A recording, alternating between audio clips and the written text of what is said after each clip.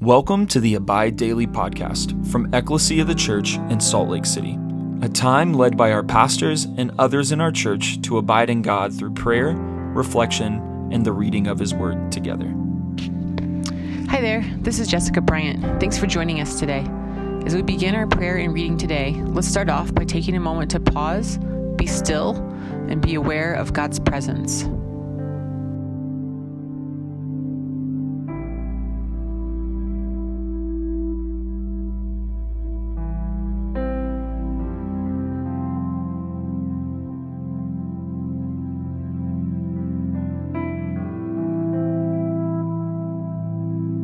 Let's take a moment to share with the Lord where we're at, what we're thinking and feeling, and to thank Him for all that He's done, is doing, and will do in our lives.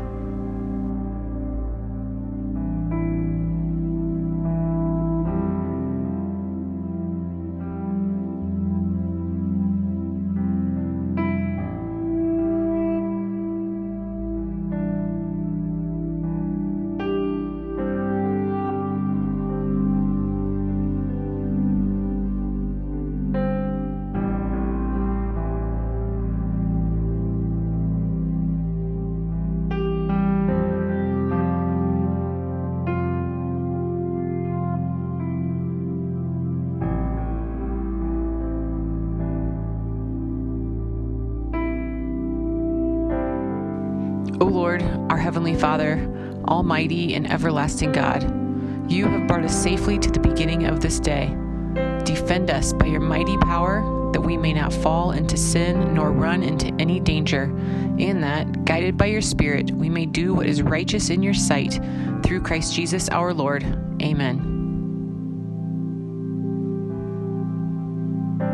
Lord, as I read Your words in Your scripture, I just ask that You would send Your Holy Spirit to lead me, to give me understanding, to learn what You might have me to learn from Your word.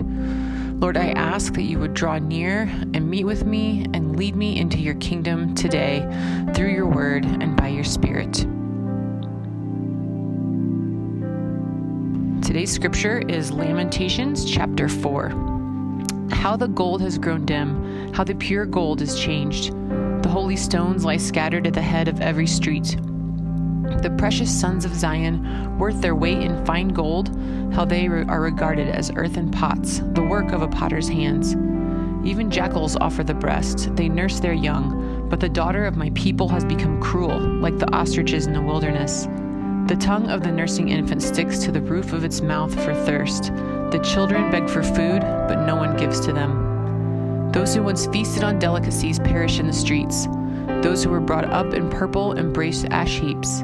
For the chastisement of the daughter of my people has been greater than the punishment of Sodom, which was overthrown in a moment, and no hands were wrung for her. Her princes were purer than snow, whiter than milk. Their bodies were more ruddy than coral. The beauty of their form was like sapphire. Now their face is blacker than soot. They are not recognized in the streets. Their skin has shriveled on their bones. It has become as dry as wood. Happier were the victims of the sword than the victims of hunger, who wasted away, pierced by the lack of fruits of the field. The hands of the compassionate women have boiled their own children. They became their food during the destruction of the daughter of my people. The Lord gave full vent to His wrath. He poured out His hot anger, and He kindled a fire in Zion that consumed its foundations. The kings of the earth did not believe, nor any of the inhabitants of the world, that foe or enemy could enter the gates of Jerusalem. This was for the sins of her prophets and the iniquities of her priests, who shed in the midst of her the blood of the righteous. They wandered, blind through the streets. They were so defiled with blood that no one was able to touch their garments. Away, unclean, people cried at them. Away, away, do not touch. So they became fugitives and wanderers. People said among the nations, they shall stay with us no longer. The Lord Himself has scattered them. He will regard them no more. No honor was shown to the priests, nor favor to the elders. Our eyes failed, ever watching vainly for help. In our watching we watched for a nation which could not save. They dogged our steps so that we could not walk in our streets. Our end drew near, our days were numbered, for our end had come. Our pursuers were swifter than the eagles in the heavens. They chased us on the mountains. They lay in wait for us in the wilderness. The breath of our nostrils, the Lord's anointed, was captured in their pits, of whom we said, under his shadow we shall live among the nations. Rejoice and be glad, O daughter of Edom, you who dwell in the land of Uz. But to you also the cup shall pass. You shall become drunk and strip yourself bare. The punishment of your iniquity, O daughter of Zion, is accomplished. He will keep you in exile no longer. But your iniquity, O daughter of Edom, he will punish. He will uncover your sins. This is the word of the Lord. Thanks be to God.